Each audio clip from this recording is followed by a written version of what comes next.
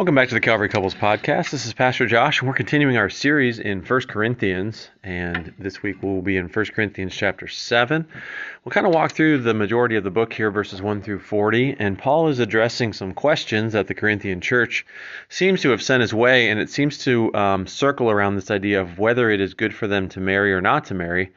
Part of this is probably stemming from the culture that they're in. Maybe could have some bearing with the idea of the return of Christ, whether it was worthwhile to marry. There's also probably likely some issues with food and famine maybe in this particular time. So they're wondering, should we bring children into the world? Should we marry? There's just a lot of questions that are swirling around for this first century church. And at the core of all these questions is what we're going to term as this idea of contentment, what it means to be content. And it's really going to stem around two areas of life in this particular chapter that I think touch deeply in our current culture, especially here in the United States. And that's going to contentment within our relationship statuses, specifically when it comes to marriage and singleness and the varying degrees that comes with. And then also our contentment within our social status and situation regarding our work, our job, our place in the world, our ethnicity, our race, and all those things that come along. Paul's going to kind of address these questions under this umbrella of contentment. And here we'll start in 1 Corinthians chapter 7, verse 1 through 16. And what we're going to highlight is that Christians can be content regardless of what their marital status is. In fact, the phrase that begins this entire topic is that it is good. Paul says, now concerning the things whereof ye wrote unto me, it is good for a man not to touch a woman. What does he mean by that? How can we render that? Well, the phrase beginning with it is good likely reflected a Corinthian slogan that Paul wanted to modify. So he's taking a cultural phrase and he's modifying it a little bit to create an example or an illustration. And he said, Paul wants to modify considering the questions posed regarding sexuality and marriage. And again, we touched on this in some of the other lessons, but this Corinthian culture is a culture steeped in sexuality as well as kind of the improper use of that, and even as part of their temple worship to their particular goddess Aphrodite. So you can understand the Corinthians have some confusion about this. So let's dig a little bit deeper. The expression is translated in several ways, including it is good for a man not to marry, and it is good for a man not to have sexual relations or touch a woman. So Paul's saying it's okay not to get married. It's okay to not have this kind of relationship with between a man and a woman. So continuing on, commentators have also varying opinions as to Paul's meaning, considering that the Greek word for wife and woman are the same, and are generally determined by context. So likely, Paul is speaking to them in terms of a spouse, of a wife. Many scholars agree, however, that Paul was prohibiting men from having sexual relations with anyone other than their wives. So that's kind of the overarching theme here. It doesn't necessarily mean don't touch people, right? It's maybe a little bit too narrow of an interpretation. The point is, and that Paul was addressing the question the Corinthians have given to him, is that it is good, it can be good for a man not to marry and not to have sexual relationship with a woman in this marriage union.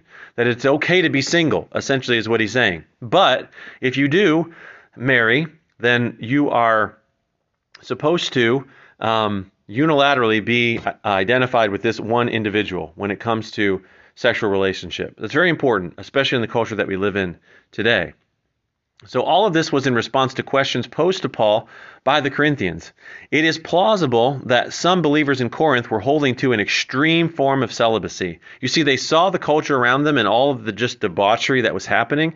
So their reaction was, well, I'm just going to completely almost become part of the Stoics and just not engage in any kind of sexual relationships at all. So there's this extreme form to celibacy. Others may have adopted the idea that all sexual relations inside or outside of marriage were sinful. That being said, the verses that follow teach important truths about the divine origin of marriage and the proper and improper use of sexual relationship. And again, this is a subject matter that doesn't get spoken about a whole lot, and it is a very personal subject matter. I understand that, but it's something that the Christian needs to inform themselves about from a biblical viewpoint, and it's something as moms and dads that we need to pass down to our children of what is God's design for this. And I really do believe that that is the responsibility of parents, to inform themselves, let God speak to you, and then pass that down to your children. That is our responsibility. So we have to address it. We have to confront it. So knowing the problem of sexual temptation these believers were struggling with, Paul instructed each man to have his own wife and each woman to have her own husband. You see that in verse 2. Nevertheless, and here's the purpose, he says, to avoid fornication, let every man have his own wife and let every woman have her own husband. Very practical advice, right? So continuing on, the verb for have that's used here is also a synonym for sexual relations. It's not just the possession, it is the purpose of part of the union. So further, the husband was to seek to meet the sexual needs of his wife, and likewise the wife to her husband. And we read that in verse 3. Let the husband render unto the wife due benevolence, or what they are due, what they're owed, and likewise also the wife unto the husband. This is a covenant relationship where each one is there for service for the other. The reason these conjugal relations should not be withheld is because neither the wife nor the husband have authority over their own bodies. And this is kind of this beautiful picture of the gospel, that we are giving our lives over for one another, and that extends to every area and facet of life. In particular, what Paul is addressing here is that each one's body is for the purpose of the other, that we are giving each other what each one is due based on the covenant relationship that we have willingly entered into. So, verse 4 says, the wife hath not power of her own body, but the husband, and likewise also the husband hath not power over his own body, but the wife. This is true because in marriage, men and women have pledged their bodies to each other, not just our hearts, not just our emotions, not just our love, but also all the person of who we are. So denial of sexual relations would not fit within that pledge or that covenant. So Paul commanded the married individuals not to deprive each other of these sexual relations. And remember, go back to the original question. They were trying to do the right thing by being celibate even though they were married, because they saw how twisted sexuality had become in their culture. So Paul is bringing it back into, he's almost pushing it back into, okay, no, here is the biblical mandate and here's why. So Paul commanded the married individuals not to deprive each other of this kind of relationship, especially considering that this denial could lead them into temptation. Meeting each other's sexual needs helps spouses find contentment in this particular area. And that brings us back home, that the goal is always contentment with what God has given us and God has gifted us with. And if you're a wife, God has gifted your husband. And if you're a husband, God has gifted your wife. And that to be pursuing anything other than that is a sign of discontentment in that particular area. So, if times came in which temporary celibacy seemed best, it was to be agreed upon by both spouses for a specific purpose and for a limited time. And that could have some allusion to fasting, and rather than fasting for food, we separate from physical relationship for a particular reason. It could be something very important on your heart that you want to pray for and work through. But Paul says to put limitations on that. After that time had passed, they were to return to their normal relationship so as not to be tempted to try to satisfy their sexual desires in some other way. We read that in verse 5. He says, defraud ye not one another, except it be with consent for a time, that ye may give yourselves to fasting and prayer, and then come together again. And here's why, that Satan tempt you not for your incontinency, which means something a little bit different than the way that it was used then. But that's another conversation. So this refraining from sexual activity was intended for the people to devote themselves to special prayer. Even this, however, was considered by Paul to be a concession rather than a command. And this is important. He says, but I speak this by permission and not of command. He's saying, I'm not commanding you to do this. You have Christian liberty. But Paul's saying, as an apostle of Jesus Christ, this is my advice and this is what I recommend that you do. And I think that's something to give a lot of serious consideration to. So after his instructions regarding sexual relationship in marriage, Paul acknowledged the various marital situations a person could find him or herself in. And here's some examples. There's married, there's single, there's widowed, there's divorced. There's those that are unequally yoked, which is a Bible word for a believer being married to an unbeliever, which again, first century church, that's likely to happen a lot. You know, a spouse could trust Christ and the other spouse reject it, and you got to kind of work through that situation. There were those who were virgins or those that were unmarried yet. And even parents. How do parents deal through this? Paul's addressing all this. Well, the apostle emphasized and recommended his own status, which was single. He encouraged each one to learn to be content in the situation that they were in. Verse 7 and 8, he says, for I would that all men were even as myself, which is single.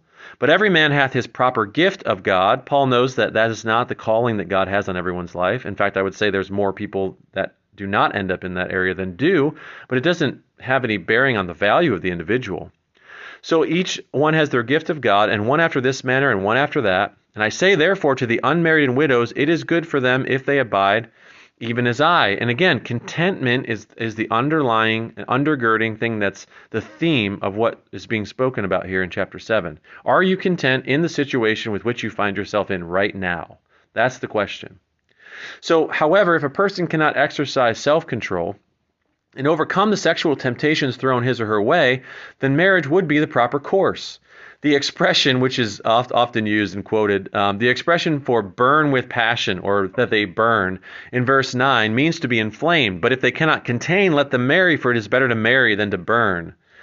It was used as a figure of speech for a strong sexual desire. So Paul is telling them to satisfy this desire properly within God's design. It must be satisfied within the relationship of marriage. There's really no other way to interpret that in verse 9. But if they cannot contain, let them marry. For it is better to marry than to burn or have this inflamed, passionate desire. So further, if a person was married, he or she should not seek to be unmarried, right? So don't separate. That's not a call from God to say, well, I'd rather not be married and I can serve God better if I wasn't married. Well, that certainly isn't God's calling. Rather, it is to seek to be content and to help his or her spouse also find contentment in the relationship. So verse 10 in chapter 7. And unto the married I command, yet not I, but the Lord. Let not the wife depart from her husband, and if she depart, let her remain unmarried, or be reconciled to her husband, and let not the husband put away his wife. This command finds its basis in the commands of the Lord Jesus, who told his followers not to divorce. In very strong terms, you can find that in Matthew 5, verse 32, Matthew 19, verses 3 through 9, for examples of Jesus' prohibition of divorce. And I want to take a moment here to address this particular issue. This isn't necessitating that a person stays in an abusive relationship. The point here is that if you find yourself married to an unbeliever, to not put them away, either the husband or the wife, or if you do separate, to try to be reconciled, because that's the beauty of the gospel. That's the point, the purpose of marriage. It isn't to say under no circumstances, for no reason, should a husband or wife leave a relationship at all. There are Bible scholars that are all over the spectrum on this particular issue. I'm speaking from my personal insight and study in this matter, but it's not to say that there's never a reason that separation must be necessary, but let it be the extreme. Let it not be for, like this, in this particular case, just strictly discontentment, which is what Paul is addressing in chapter 7. So let's not overexpand what Paul is addressing here, but also let's not reduce it too narrowly as well. Let's try to take a real strong biblical viewpoint on what's being addressed here in chapter 7. So continuing on, Paul then chose to address those husbands and wives living with an unbelieving spouse, verses 12 through 16. He says, But to the rest speak I, not the Lord. If any brother hath a wife that believeth not, and she be pleased to dwell with him, let him not put her away. And the woman which hath an husband that believeth not, and if he be pleased to dwell with her, let her not leave him. For the unbelieving husband is sanctified by the wife, and the unbelieving wife is sanctified by the husband. Else were your children unclean, but now they are holy. Meaning now you are separated, you are sanctified, you are apart from God. Now you can be the vessel with which to bring holiness both to your husband or your wife if they're unbelievers, or to your children as well. So it seems that many of these were already married when they came to Christ. And Paul said that they should stay in the relationship if possible, so that their influence and relationship with God could bring God's grace upon the whole family, including the children. In fact, the unbelieving spouse may come to faith in Christ because of the Christian mate's demonstration of these three things, of love, grace, and mercy. So remember, contentment is at the core of this relationship, this idea of marriage. What's the purpose of it? It's that we are to be content with the, as it says, the gift of God in verse 7, the proper gift of God that has been placed in front of us. So what's the application here? I think that we need to choose to cultivate contentment wherever or whatever our marital situation.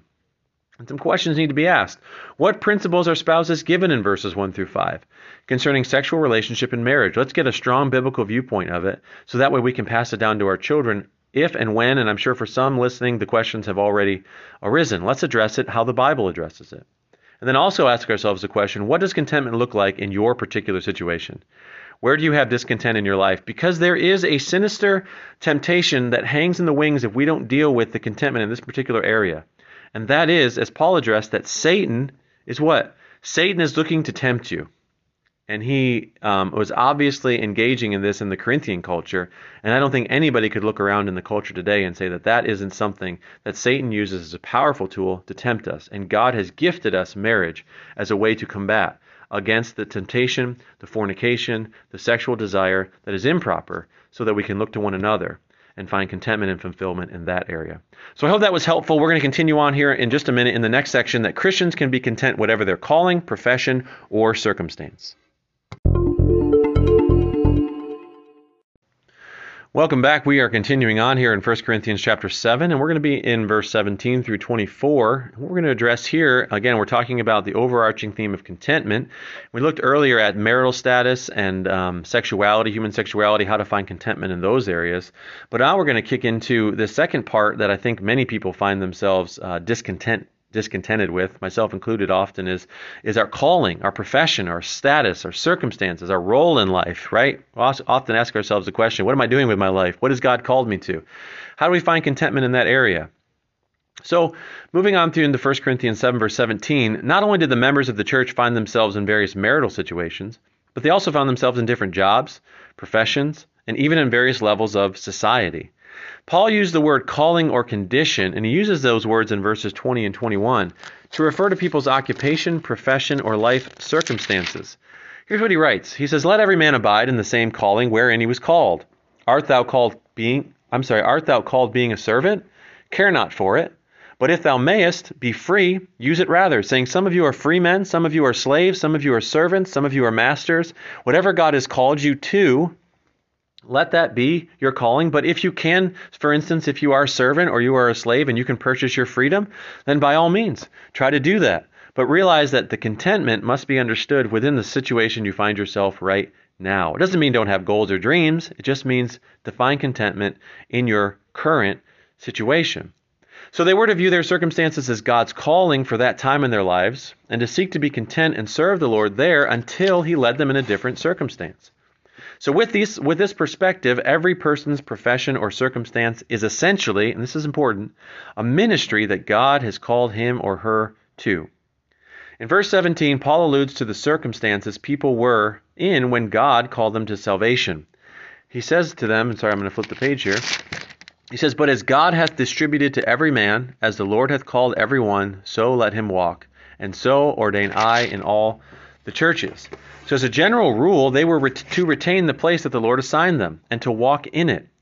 The point, as illustrated in verses 18 and 19, is that a converted Jew is still a Jew, and a converted Gentile is still a Gentile. And each of them have relationships, opportunities, and responsibilities that the other would not have. So the basis for living this way is an attempt at keeping the commands of God, no matter the difference. And I want to dive in a little bit deeper into this word calling that we see translated for us in English in verse 20, where the Lord says, "Let every man abide in the same calling wherein he's called." The word translated calling, condition, or situation in verse 20 is a Greek word from which we get our English idea of a station or a role. Not a bread roll, like your role in life. Paul was acknowledging that within the church, people will have various callings, stations, or roles, and we are to be careful not to desire to trade places with another person whose life situation may seem better than ours. His point is fairly simple. Whether you are, and this is alluding to verses 18 and 19, whether you're circumcised or uncircumcised, meaning you're a Jew or you're a Gentile, if you're slave or you're free, be content in that condition and use it as a means of serving God. What's fascinating here is that he uses two different parts of the spectrum. He says circumcised or uncircumcised, meaning Jew or Gentile, which is something that an individual can't do anything about. You're born a Jew or you're born a Gentile. You didn't have any control over that and you can't change it, right? But then he also says if you're slave or you're free. Again, maybe not totally something you could have controlled, but in this particular culture, as far as slavery was concerned, a little bit different than our American understanding of slavery, more like an indentured servitude. They could buy their way out of that. They didn't have to stay that way. So Paul's saying, be content in the things you had no control over, but also still be content in the things that you may be able to change. We're trying to find contentment in all situations and use those as a way and a means of serving God. So in verse 21 through 24, Paul applied the same principle to the circumstances of the slaves and the freedmen. And the apostle recognized that virtually no one would choose the life of the slave. If he were to find himself in this situation, however, he was to seek to use it to serve and honor God. What's beautiful about this is that everybody, when they came together, whether they were free or slave, when they came together to worship God, there was no status. Everyone in God's sight, in the body of Christ, was viewed equally. And that Paul's addressing this, that viewpoint shouldn't change. Regardless of, the church is a beautiful picture of unity, even within the diversity of our congregation. So in order to illustrate this truth, verse 22 explained that when a slave comes to Christ, he becomes the Lord's free man, used for his purposes. And the opposite, when the free man comes to Christ, he became the Lord's servant, also used for his purposes. So the principle of verses 17 through 20 is restated in verse 24, and here's what it says. It says, "Brethren, let every man, wherein he's called, therein abide with God." That's where real contentment is found, is abiding with God.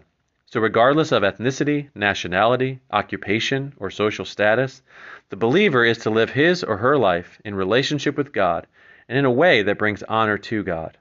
So what's the takeaway for us here? I think it's to remind ourselves to use our particular circumstance as an opportunity to serve and honor God. Why can difficult circumstances be viewed as God's calling on our lives for that time?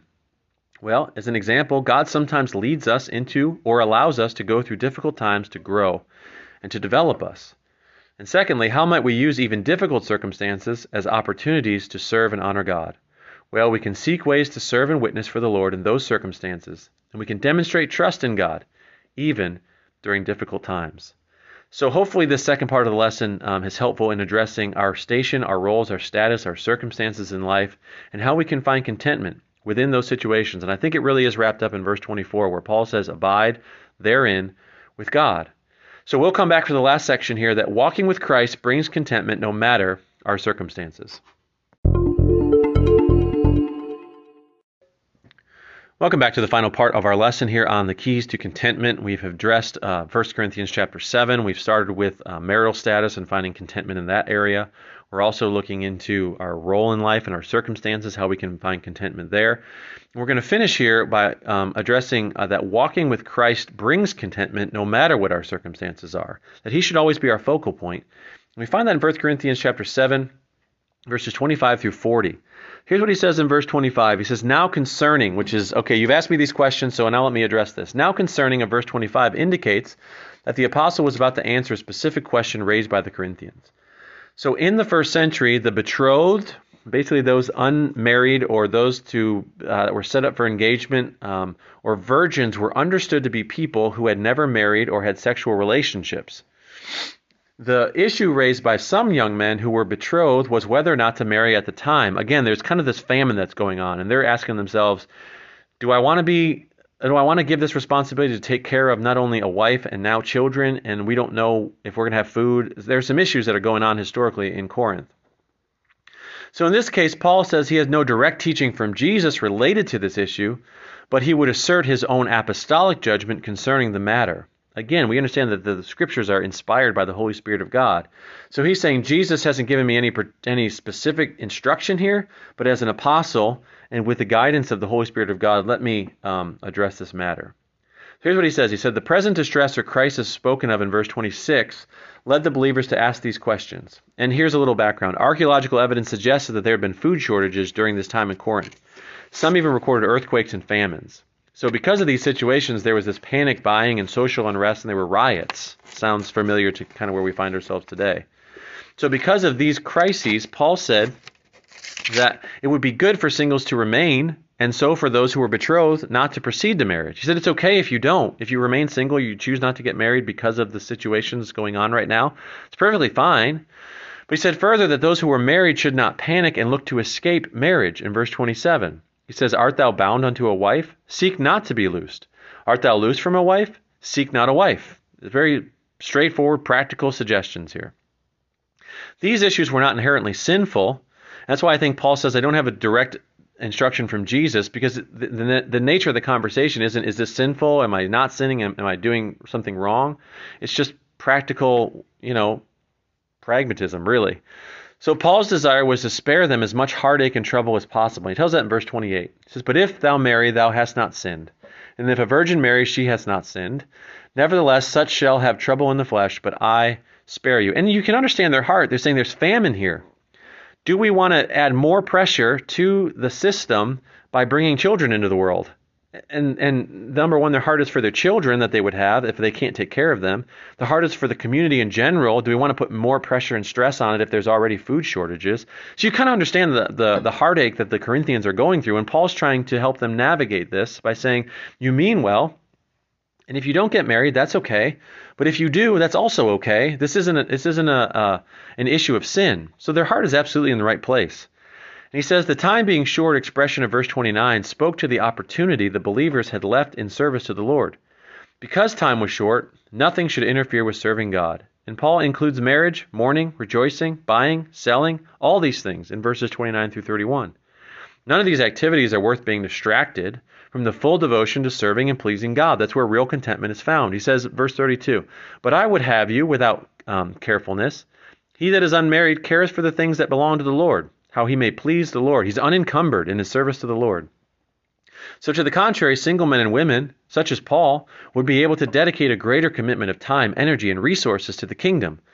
We should never pressure people that are single to try to get into a married relationship like it's some kind of divine calling on their life. God calls everybody for a specific purpose, for a specific reason, and singleness may be a calling that God is using in their life that he's going to use to impact the kingdom in profound ways. So singleness is not a second-class citizen.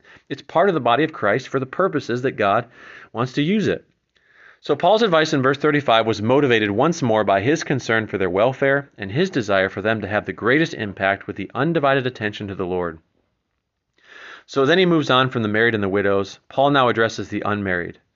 Well, disputed among scholars, verses 36 through 38 seem to address fathers about arranging marriages for their daughters. And in this case, the daughter was obviously now of marriageable age based on the culture. So how should the father respond? In this case, when a father thought that keeping her unmarried was not seemly, he should grant her permission to marry. He shouldn't stop it. Young, engaged men had to judge for themselves and their situation if they should choose to marry. That was good. But if they chose not to marry, especially in light of the current situation, that would be even better. So, Paul once more emphasized that the truth that marriage is a lifelong commitment. And that's why he's addressing to think through this so seriously. Basically, he's saying to single men, if you have any concern, and single women, if you have any concern about this, you're better off not, right? Because once you do, here's what he says in verse 39 and 40. The wife is bound by the law as long as her husband liveth. But if her husband be dead, she is at liberty to be married to whom she will, only in the Lord. Basically to a believer. But if she's happier, if she so abide after my judgment, and I think also that I have the Spirit of God. Basically, she can remain single if she chooses to as well, if her husband were to die. And I think the same situation occurs for the husband too if he were to become a widower. That you're loose from the marriage relationship only when the other spouse has died. And then we find that in the teachings of Jesus referenced earlier in Matthew. So Paul once more emphasized the truth that marriage is a lifelong commitment. He specifically addressed widows, giving the same kind of advice he had just given to fathers regarding their daughters. And the widow was free to remarry as long as she did so in the Lord, and in full awareness of the responsibilities that being a Christian placed on her. His personal judgment, however, as stated in verse 40, was that she would maybe be happier and more productive if she chose not to marry. So, let's wrap this. Paul wanted his audience to understand that they could find contentment in serving the Lord no matter their particular situations. We are to put the Lord first in our lives, whether married or single. Paul pointed out that there are actually advantages to remaining single, and that is possibly the calling on some people's lives to further the kingdom and the work of the church. Those who are single have less worry and distraction to hinder their service to God. Nevertheless, Paul found no fault in getting married within the biblical guidelines. God is with us whatever our situation, and believers should always seek to find contentment and fulfillment in Him rather than in a person. We will never find contentment in a person apart from Jesus Christ, or a situation. And quite frankly, it is not fair to a person to put your expectations of contentment on that individual, whether it's your spouse, whether it's your children. It's simply not fair. It's not fair to put that pressure on somebody to say, well, I'm not happy because of you. No, you're not happy because you have not found your contentment. I am not happy because I have not found my contentment in Christ and Christ alone. We must abide in God, and all those relationships around us will be richer for it. So let's make walking with Christ and serving Him our highest priority, no matter what our circumstances are. And why do people find contentment in walking with and serving Christ? Well, quite frankly, it's what we were created for. We find love, purpose, and fulfillment there. We are created to find contentment and love and glory in the person of Jesus Christ and our Heavenly Father.